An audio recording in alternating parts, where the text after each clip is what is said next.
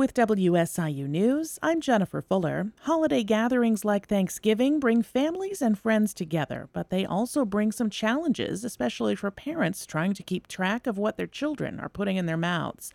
Dr. Michael Wall is medical director of the Illinois Poison Center.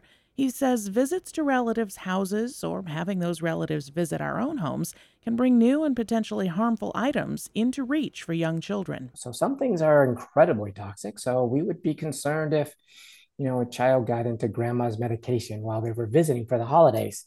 We're going to be less concerned if it was makeup. So if they ate a lipstick, usually non-toxic, may have some loose stools or mild diarrhea, but nothing where they need to go to the ER. Dr. Wall says calling the Poison Center at 800-222-1222 puts you in touch with a pharmacist or nurse ready to answer questions and give advice on what to do next.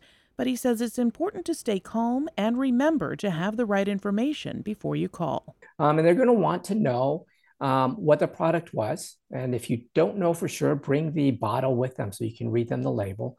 They're going to want to know how it occurred, how much they took. And for kids, what's really important is what's their weight.